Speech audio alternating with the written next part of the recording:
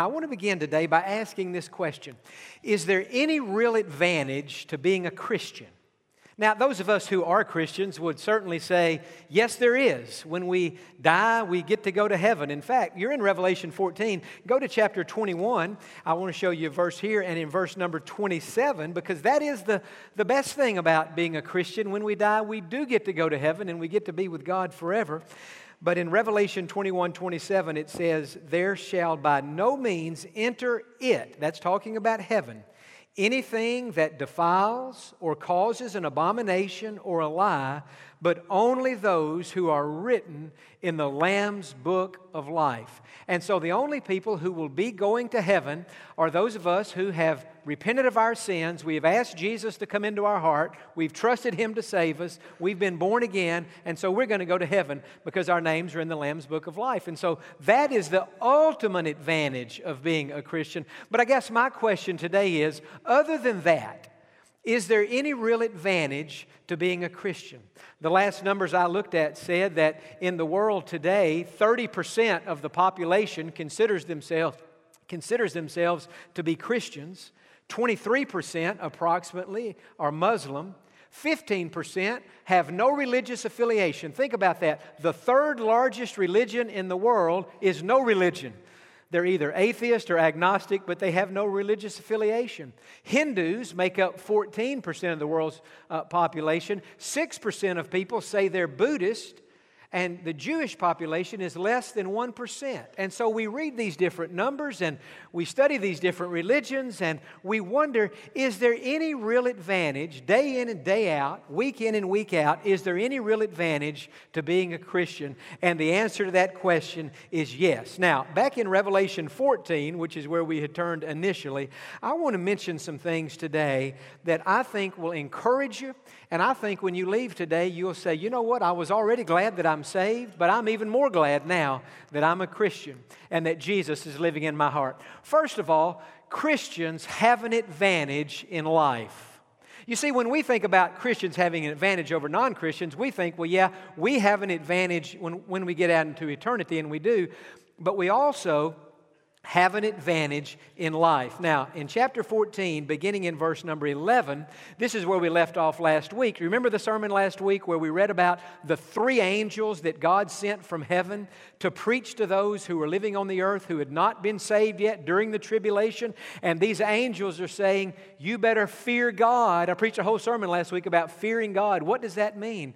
And when these angels preached the sermon, not everybody listened to them. And not everybody got saved. In fact, many did not. In verse number 11, it describes the unsaved, and it says, the smoke of their torment ascends forever and ever, and they have no rest day or night, who worship the beast and his image, and whoever receives the mark of his name. And so those who have not been saved, we know, will end up in the lake of fire, where they will forever be punished for their sins. Remember, they have rejected Christ's death on the cross as payment for their sins, and so now they're having to pay the penalty themselves. But in verse 12, the focus changes from the unsaved to the saved. And now the Apostle John is telling us the first advantage that saved people have. And he said, here is the patience of the saints. Here are those who keep the commandments of God and the faith of Jesus. Now notice that word patience. Here is the patience of the saints. That could be translated endurance, steadfastness, perseverance, the ability to keep on keeping on. What is the Bible saying? The Bible is saying that one of the things that identifies a Christian as being a true believer is that when we go through difficult times, we don't give up. We don't quit. Theologians call this the perseverance of the saints. Now, we're not saved because we persevere. We're saved because we trust Christ. But if we have truly trusted Christ, we will persevere because we are saved. It is one of the fruits, one of the characteristics of a true Christian, that if we have Jesus living in our heart, when we go through difficult times, we will not give up, we will not throw in the towel, we will not quit. Christians have problems, non-Christians have problems, but when we have them, we're supposed to keep trusting God and keep moving forward. Back during the holiday weekend, I received word that a lady in our church, Sue Harris, some of you might know Sue and her husband Roger. Sue works in our church office. They're wonderful people. And Sue's father has lived for years and years in Portland, Oregon. And maybe the day after Thanksgiving, he died. And so Sue flew to Portland to be with her family and to take care of having her father's funeral. Well, Roger was not able to go on that trip because his mother has been sick for a long time, and she's been in a facility here in the Houston area. And so he felt like he needed to stay and take care of his mom. And so it was already a sad enough situation that Sue's dad had died, and now she's up there without Roger. Yesterday morning, I woke up and I started checking my phone and the text messages, and I had a text message from Sue. And Sue said, "Jon, you're never going to believe what's happened." She said, "Now Roger's mom has died." And she said, "The timing of this is almost unthinkable. To think that my dad would die, and within about 24 to 36 hours, now Roger's mom has died." And she said, I just can't believe this has happened." But at the end of her text, and when I read this, I thought, obviously, she's a Christian, and obviously she's trusting God, and that's how, even when our hearts are broken, this is how we should. This should be our theology. At the end of Sue's text to me yesterday morning, she said this. She said, "You know, Jon, it doesn't make sense to me. I don't understand it. It seems unthinkable, but God knows what He's doing." And I thought, that's how a Christian is supposed to respond when we go through hard times. Situations, circumstances we don't like that are painful, but we say, you know what? God knows what He's doing, and I'm going to trust Him either way. We have in our church a family. Scott and Jamie Dobianski are faithful members of our church, and one of their daughters is a sweet friend of mine. Her name is Kristen. I've known Kristen for about 25 years now, and Kristen has two sons. She has an 8-year-old boy named Mark, and she has a 5-year-old son named Jake. Back on October the 4th, Jake, one night around their house, began to have a bad headache, and he started just acting in ways that weren't quite normal. Kristen knew something was wrong, and so she called an ambulance, and the ambulance came to their house and got Jake and took him to the hospital, and they began to run the test. And when they did, they discovered that one of the major blood vessels in his brain had ruptured, and he was bleeding in his brain. Very serious situation. So he was taken from that hospital by helicopter. He was life-flighted to Texas Children's down in the medical center, and they did an emergency surgery on him. It was a very, very serious situation. You might remember us mentioning this even in the morning services, and certainly at our prayer and praise service at night. We were mentioning it, and people were praying, not only at First Baptist, but all around. People were praying for Jake, that somehow God would save and spare his life, that somehow that ruptured blood vessel could be dealt with. I want to show you a picture of what Jake looked like when he was first in the hospital, and this was really the day, I guess, after his first surgery. He's completely out. You can tell that. Stayed in Texas Children's for 18 days. And toward the end of those days, he began to recover. He began to get his strength back, and he was able actually to come home. On November the 21st, the family had to take him back to Texas Children's so they could do another surgery, this time to actually repair the problem so that he would be okay going forward. And so they did the surgery. Many of us had prayed. The church had prayed for Jake in that surgery as well, and thankfully it went well. And I want to show you a picture of how well that surgery went. Look at Jake now post-surgery. That's what he looked like after the surgery. And I wanted to show those today because I thought, the people in the church, many have prayed for Jake, and sometimes when we pray about something, we don't always see, did that prayer get answered? How did that story ever end up? Well, that's how that story ended. Now, I was thinking earlier in the week, if a picture's worth 1,000 words, then having somebody live and in person has got to be worth 1,000,000 words, right?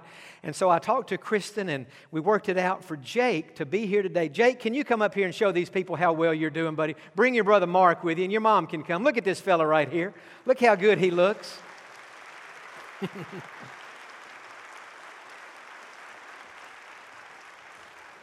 Come here, Jake.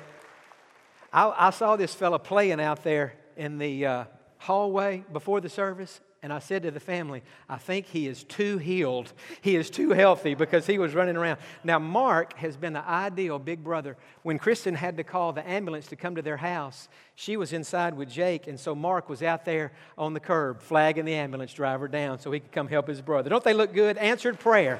So we're so proud of them. Thank you guys so much. He, he is well and doesn't even know that he thinks this thing they've put on his head where they had to cut his hair and do the surgery and all the staples and everything, he thinks that is quite the badge of honor. And so it really is. But Jake, Mark, Kristen, thank you so much. The point I'm making today is that in life, even when we're going through hard times, we have an advantage over those who don't know Jesus because He helps us to keep on and He helps us not to quit but to persevere in our faith. Now, I know what some of you are probably thinking. You're probably thinking, John, that's a great story and they had a happy ending. People prayed, a miracle took place, he's healthy and he's healed. But you might be thinking, well, what about my family member I prayed for? We prayed too. The church prayed and they died. So how do you explain that? If Christians have an advantage, what happened to that advantage? Well, that leads me to my second point, and that is this. Christians have an advantage not only in life, we have an advantage in death. That's the thing about us. It's not just with living, but also when we die, we have an advantage. Now look in verse 13. Notice how John describes this. John said, "Then I heard a voice from heaven saying to me, 'Write, blessed are the dead who die in the Lord from now on.'" Isn't that an interesting word? He's describing Christians who die. He didn't say we're cursed. He didn't say we're finished. He didn't say it's over. He said we're blessed.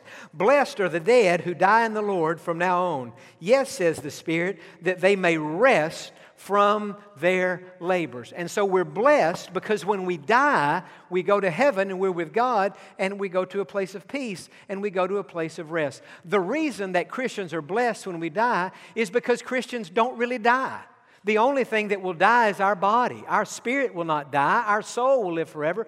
Jesus said in John chapter 11, "The person who lives and believes in me will never die." Now, certainly bodies die. In 2 Corinthians chapter 5, we read that these bodies we have are like a tent. When we get to heaven, we get a new body, and our new body's a house. So what happens when a Christian dies? We move out of our tent and we move into our new house. We move out of that which is temporary and into that which is permanent and eternal in the heavens with God. And so bodies die, but people don't die. I'll tell a story. I hadn't planned on telling this, and at 9:30 I told it, so I'll tell it here at 11. I hope I get it right. But there was a man who lived in London, England years ago. He had a strange name. It was Solomon Peas. Last name, P-E-A-S, like the vegetable. And he was getting up in years. In fact, he had gotten sick, and he knew that his physical death wasn't far away. And he knew that after he died, he wouldn't be on earth to comfort his family and tell them that he was okay. And he wanted them not just to mourn and grieve endlessly. He wanted them to rejoice in the fact that he was in heaven with God. And so he thought, what can I do now so that after I have died, I can help my family to laugh and not just cry? So he went down to the funeral home and he met with the director and he said to him, listen, I want to choose my headstone for my burial plot, and I want to put a poem that I've written on this tombstone, if that'd be okay. And the funeral director said, well, absolutely, it's your headstone, you can put whatever you want to on there. And so he wrote a little poem and had it put on the tombstone. And sure enough, time came and he died, and his family went to the cemetery to pay their respect, and they saw the poem that he had written. And I'm going to try to quote this right. Here's what it said. Under this ground and beneath these trees lies the body of Solomon Peas. But Peas ain't here. It's just the pod. Peas shelled out and went to God. Isn't that good? And so he was saying to his family, hey, I've just shelled out of here, and I've gone to heaven, and I've gone to be with God. And so we don't have to worry about anything. That's why John says here, or the person who spoke to John said, blessed are the dead who die in the Lord from now on. It's not that we won't die if we live long enough and Jesus doesn't come first. We're going to die, but the only thing that will die is our body. Our spirit and our soul will immediately go to heaven, absent from the body, the Bible says, present with the Lord. We'll close our eyes one moment in death, we'll open them again, and we'll be in heaven, and everything will be perfect. Just like the blink of an eye, it will not be long at all. I was interested as I was thinking about the way Christians die versus the way non-Christians die. Because we're all going to die, but we die differently. And so I was interested to read what certain non-Christians and certain Christians said on their deathbed just before they died. Most of us are familiar with the philosopher Aristotle, and we know the contributions he made to the world of philosophy, but Aristotle was not a believer. And when he was on his deathbed, here's what he said. I was born in sin.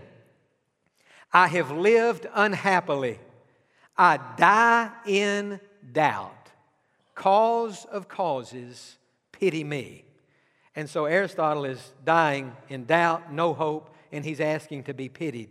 A famous politician from many years ago, whose last name was Beaconsfield, he said this on his deathbed. Youth is a mistake, manhood a struggle, old age a regret. This is a hopeless way to die. A well-known millionaire of years ago named Jay Gould on his deathbed said, I suppose I'm the most miserable man on earth. What was he saying? He was saying, all my life I've worked, I've accumulated, I've invested, and I've got all this money. But now that I've come to the end of my time on earth, that money's doing me no good.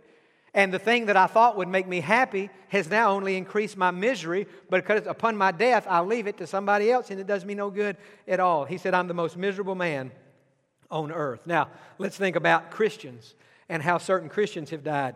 Charles Dickens, the great novelist. This time of year, we think about the play A Christmas Carol. Dickens wrote that. Here were Dickens' words on his deathbed. I commit my soul to the mercy of God through our Lord Jesus Christ. And I exhort my dear children to humbly try to guide themselves by the teachings of the New Testament. And so on his deathbed, Dickens was not afraid. He knew he was trusting Christ, and he knew he was about to go to heaven. You've heard us talk about the great preacher, the great British preacher, Charles Spurgeon, the most influential preacher of all time. For many years, pastored the Metropolitan Tabernacle there in London. He is the most read preacher in the world today. Back when he was pastoring his church, he would preach on Sundays he didn't preach from manuscript, he preached from a loose outline, a rough outline. But on Mondays, he would take the sermon that he had preached the day before, and he would write it out in manuscript form. They would print it, and there in London, the next week, those sermons would be sold for 1 penny. Now, that's about what you think these sermons are worth, right? About 1 penny. Well, that's what they were getting for his sermons back then, and he did that every Sunday.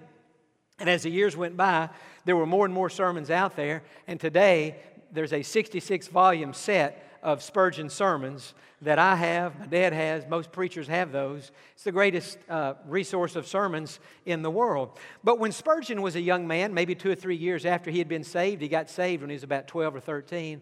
And a few years after that, he began to have doubts about his salvation. And so he went to his uncle, who was a pastor, and he said, Uncle, I don't think I'm saved. And the uncle said, well, Charles, why not? He said, well, when I think about death, it frightens me. It scares me. And I think if I were truly saved, that death wouldn't scare me, that I would be able to think about it and I would have peace. And so the uncle was trying to discern whether or not his nephew was truly saved. And so he said, now, Charles, let's just think about this for a moment. He said, when you had your experience at that church on that day, when you made your profession of faith, he said, did you truly repent of your sins? He said, yes, I did. He said, did you ask Christ to save you? He said, yes, I did. He said, did you trust Christ to save you? He said, yes, I did. And he said, okay, Charles, then I'm here to tell you on the authority of God's Word, you're saved. He said, the fact that you are afraid to die doesn't mean that you're not saved. And Charles said, well, what does it mean? And the uncle said, it means that you're not dying. Because if you were dying, God would give you dying grace. But here you are living. Dying is out there in the future. You're not dying now, you're living, and you're trying in your imagination to imagine what it's going to be like to die, but you're doing that hypothetical game minus the grace that God would give you in that moment to die. He said the fact that you're afraid to die doesn't mean you're not saved. It means that you're not dying. If you're trusting Christ, you are truly saved. You say, well, how'd that play out in Spurgeon's life? Well, let me read you the words that he spoke on his deathbed. The most influential preacher since the Apostle Paul said this, tranquil and happy, though very weak. My theology is very simple. I can express it in a few words, and they are enough to die by. Jesus died for me. And that was the great Spurgeon on his deathbed. At perfect peace because he was trusting Christ who had died on that cross to pay for his sins. Perhaps you've heard of a well-known preacher named Dwight L. Moody. He was the Billy Graham before Billy Graham. God used him as an evangelist, a revivalist, to shake 2 continents for Jesus Christ. He preached all across North America and he preached all through Europe. And thousands of people were saved. It is reported that on his deathbed, Moody spoke these words that are some of the most famous words in all of church history. Now, before I give you the quote, Moody evidently was thinking about the 23rd Psalm. Evidently. He was evidently thinking about that 4th verse where David said, thinking of his death, "Yea, though I walk through the valley of the shadow of death, I will fear no evil, for you are with me. Your rod and your staff, they comfort me. You prepare a table before me in the presence of my enemies. You anoint my head with oil. My cup runs over." Verse 6, "Surely goodness and mercy shall follow me all the days of my life, and I will dwell in the house of the Lord forever." Evidently, he was thinking about that, especially verse 4 where David said, "the valley of the shadow of death." Because Moody, as he was ebbing, his life was ebbing away, and as he was about to go to heaven to meet God, here's what Moody said just before he died. He said, "There is no valley here." Think about that. The presence of God was so real in Moody's life, he said, "There's no valley here. Life is receding. Heaven is opening. This is my coronation day." And he closed his eyes and he went to heaven.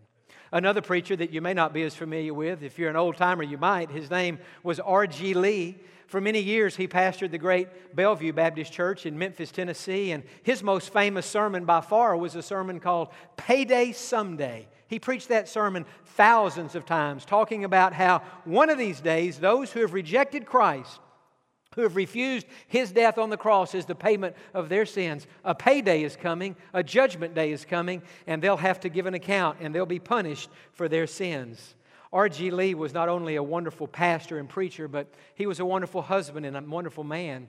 He was very close to his wife, and his name of affection for her, instead of calling her by her first name, he always called her Lady Lee. And Miss Lee had died sometime before R.G. Lee had gotten sick, and so he had lived as a widower for those years. And his life went on, and he got very sick. And history tells us that on his deathbed, some friends, to us well-known preachers, but to him friends, were gathered around. Billy Graham, Adrian Rogers, who succeeded him at Bellevue Baptist, and others were gathered around Dr. Lee as he was dying, and he was coming in and out of consciousness. He was awake and he was asleep, and he was awake and he was asleep, and his friends were praying with him and encouraging him and reading Scripture to him. And on one of these times, as he was coming in and out of consciousness, he opened his eyes, and a big smile came on his face. And here's what R.G. Lee said on his deathbed. We're talking minutes before he died. He said, "I just saw heaven, and I just saw Lady Lee." And he said, "If I had only known how beautiful heaven is, I would have preached that thousands more could have been saved." And he closed his eyes and he died, and he went to heaven in perfect peace. As I mentioned, his successor there at Bellevue was a man you have heard of. At least you've heard my dad and I talk about Adrian Rogers, one of the greatest pastors of our generation. Adrian pastored Bellevue Baptist Church for 32 years. I can hardly look at his picture without getting a little bit emotional, because it was Adrian Rogers and my own father that God used in my life to bring me to the full assurance of my salvation. Adrian had struggled with that as to whether he was truly saved in his life, and he got it settled. And when he shared his testimony coupled with something that happened with my father, that was what God used to lead me to truly trust Christ and bring me to the full assurance of my salvation. In October of 2005, I flew to Florida, and I went to a one-day preaching conference that Adrian taught. And it was the best thing I've ever been through. I'm thankful for my formal training. I'm thankful for the 2 seminaries I was able to attend and all the preaching classes I had. But I believe I learned more about preaching sitting under Adrian Rogers for one day than I did in all the seminary classes, just because he was coming so much out of the heart. And he had done this he had preached for about 50 years. I got there early that day for the class. There were about 200 of us preachers there. I sat as close as I could get to Adrian without being annoying and without being too close. I thought if maybe some of that favor and anointing would just rub off on me. And so I sat there and I listened to him teach all day, and it was absolutely wonderful. How to prepare a sermon, how to illustrate a sermon, how to get a theme, and so on. It was just so good. And anyway, when the conference was over, I flew back the next day to Houston and went back to my life. Adrian and his wife Joyce stayed in Florida, and he preached that Sunday morning at First Baptist Naples. I later learned that it was while he was there that he contracted pneumonia, upper respiratory infection that turned into pneumonia. Adrian had been battling colon cancer. He had flown to Houston, been at MD Anderson for a time. In fact, my dad had offered to loan him his car while he was here, and as it turned out, they didn't need it. But anyway, because he went to Naples and taught, because he was there preaching that weekend, he got an infection that turned into pneumonia.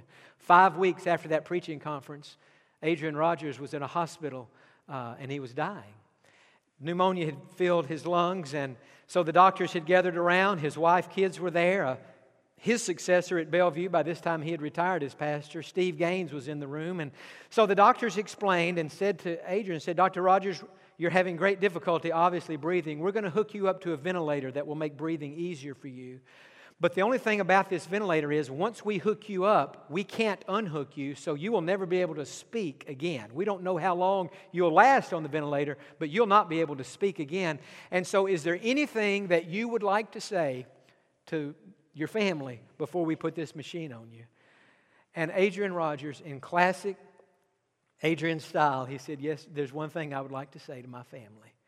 Of course, I'm sure he told them that he loved them and all that. But here were Adrian Rogers' last words before they put that ventilator. If you've ever heard him preach on the radio, he still preaches. He's still on the radio. He's like Abel. Though he's dead, he still speaks. Every day at 3:30 on 105.7. If I'm in my car, before I can, I'll turn it on. Adrian had this beautiful, deep voice. Just God had given him a great voice. And before they hooked the ventilator on him, here were his last words. He said to his family, I am at perfect peace.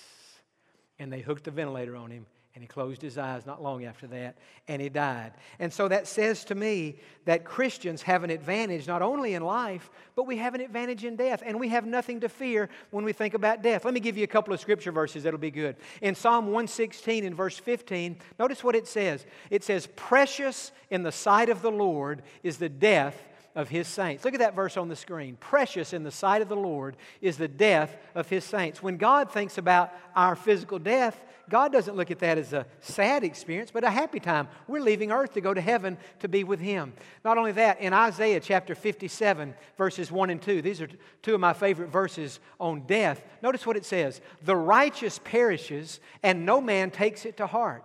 Merciful men are taken away, while no one considers that the righteous is taken away from evil. He shall enter into peace. You know, so many times when we lose a loved one, we say, God, why did you let him die? Why did you not stop that accident? God, why didn't you heal their disease? God, why did you let them die? That's just the human of us. Any of us would do that. But God is saying, listen, I know you have questions and I know your heart is broken, but stop to consider that your loved one who was saved has gone from an evil earth to a perfect heaven. They've gone from a place of strife and stress and tension to a place of rest in heaven with me. And so the point is, Christians have an advantage, not only in life, but also in death. But not only that, Christians have an advantage in judgment.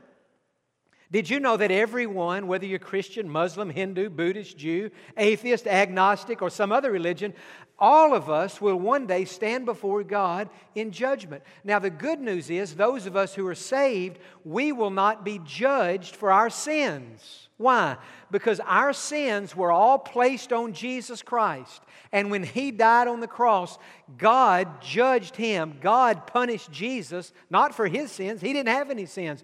But He took the punishment for our sins. And so when we as Christians stand before Christ, we will be judged, not for our sins, but for our service, how well we have served the Lord. If our motives were pure, if we did it out of a heart to honor Him and not to promote our own cause. So we'll be judged for that. At that judgment, we'll either be rewarded or we won't be rewarded.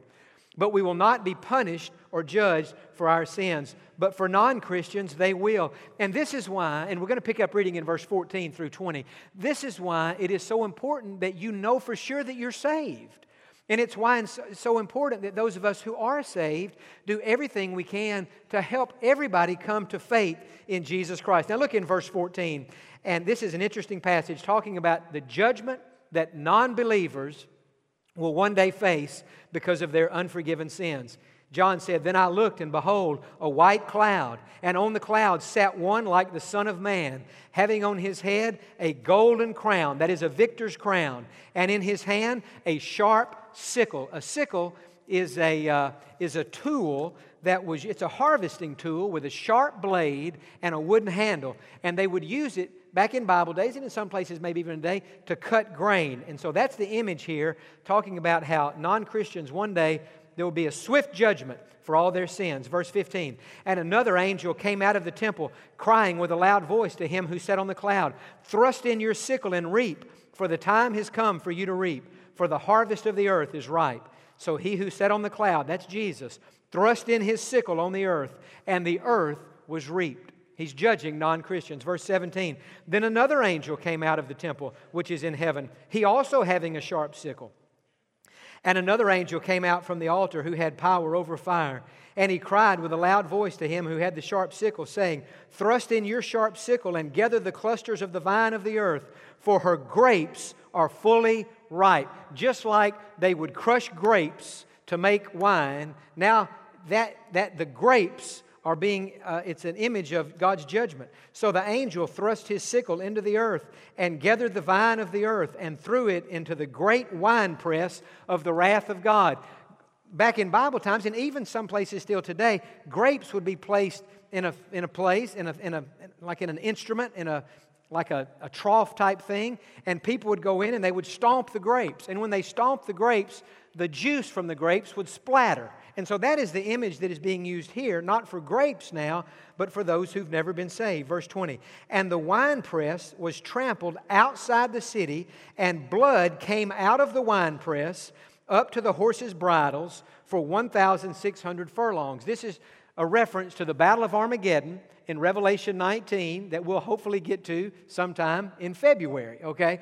But what it's saying is, at the Battle of Armageddon, when Jesus Christ comes back to the earth, who will He be battling? He will be battling those who are wanting to fight Him, led by the Antichrist. And so, the Battle of Armageddon will take place. Thousands, maybe hundreds of thousands will be in that battle, and Jesus will destroy them. And the Scripture is saying that battle will be so bloody that blood will run. We read this 1,600 furlongs. That means nothing to us. It's 184 miles.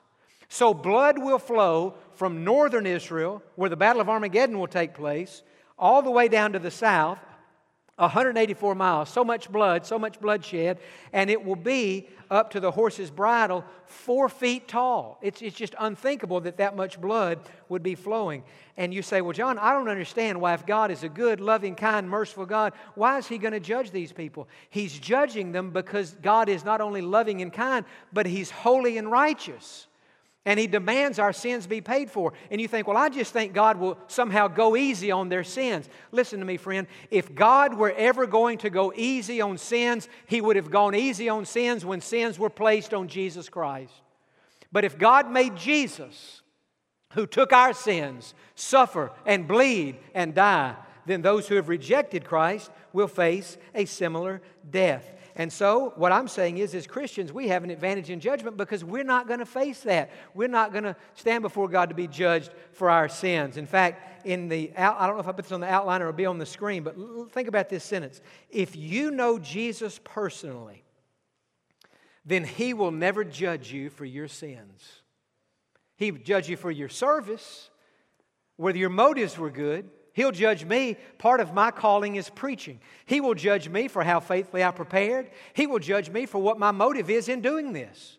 What is my motive? To please God? To honor God? To impress you? Or is my motive pure, or am I a hypocrite? Well, it's all coming out at that judgment. But it's not a judgment for be punished for sins, to be rewarded or to not be rewarded. But the point I'm making today is that as Christians, we will never be judged for our sins. If that makes you happy, say amen. Now, you close your Bible. We're just about finished. We're finished with that part of it. Do you remember back 3 months or so ago, I got on this little thing where I was reading poems out here a couple of Sundays in a row. And on the second week that I did that, I promised the audience, I said, I promise no more poems for the rest of this year. Remember I said that? But then I left myself an out. I said, but when we get to Christmas, if I feel led, I'm going to read I'll do a Christmas poem. And you graciously agreed, because at that time you thought Christmas is so far away, we'll just let him do that. Well, when I was finishing this sermon on Monday, or when I was starting this sermon on Monday, I came to the end and I thought, I did a poem back in 2010 that would really be a good way to end this sermon. It's called When Judgment Comes. And so I know it's not a Christmas poem, but we're still in the Christmas season, so hopefully I can read this and not have gone against my promise to you back a few months ago. But nonetheless, this poem, it's not long, it's not even necessarily good, but maybe you'll think it's good, but it's really not that great. But I think I know it describes how I feel when I think about how thankful I am that I'll never be judged for my sins because of what Jesus did. So let me read it to you, then we'll stop. Judgment is coming to this world someday, but before judgment comes, I'll be taken away. I'll be up in heaven with Jesus above, saved by His mercy and wrapped in His love. The judgment that comes to this earth at that time will be sudden and dreadful, but it will not be mine. For Jesus was judged on that cross long ago, and that is the only judgment that I'll ever know. My sins He's forgiven, my past He's erased. My home is in heaven. I'm saved by His grace. When I think of the judgment that one day will fall, I'm thankful that Jesus has answered my call. When He saved and forgave me and set my soul free, that meant there would never be judgment for me. So as you look to the future, what pops in your head? Are you filled with thanksgiving or clouded with dread? If fear fills your heart as you sit there tonight, then call out to Jesus and make your soul right. Please let Him forgive you and make your life new. Then before judgment falls, He'll come rescue you. When things on this earth start falling apart, you'll be very glad you gave Jesus your heart. You'll never experience the great tribulation. You'll be up in heaven at the great celebration. So think what I've said and turn from your sin. Jesus knocks at your heart and He wants to come in. And if you'll invite Him to come in today, your soul He will save and your sins wash away. And then when the judgment comes to this earth, you'll be up in heaven because of the new birth. Your outlook will change. There'll be no more fear. Your heart will proclaim that Jesus lives here. Amen? And so what I'm saying is, well, thank you. Thank you. You make me feel better. You make me feel better, Beth. But the point is, hey, those of us who are saved, we're never going to have to be judged for our sin. Put that last sentence up there. I want you to see that again before we have the invitation. And then I want to give you a chance today to make your decision for Jesus Christ if you never had. Look at that. If you know Jesus personally, then He will never judge you for your sins. The question is, do you know Jesus personally? Are you saved? Are you sure that you're saved? And if not, why not during these next few moments just pray a simple prayer? I'll help you pray it. And just get that settled so that you can know beyond the shadow of any doubt that Jesus Christ is living in your heart. Amen? And so with our heads bowed and eyes closed, there were some who came forward in the first service making their decisions. And I just can't imagine today with this many people in a room that there would not be some who need to make a decision for Jesus Christ. If you say, John, I'm just not sure that I'm saved. I don't have that peace and assurance. Would you pray this prayer? Say, Lord Jesus, you and I both know that I have sinned. And Lord, I'm truly sorry. I ask you now to come into my heart, forgive my sins, and make me a Christian. I ask you to save me. And I trust you to do it. Just tell Him that, friend. That'll settle it right there. I trust you, Jesus, with all my heart. I don't look for a sign. I don't ask for some special feeling. I stand on your word that if I would trust you, you would save me.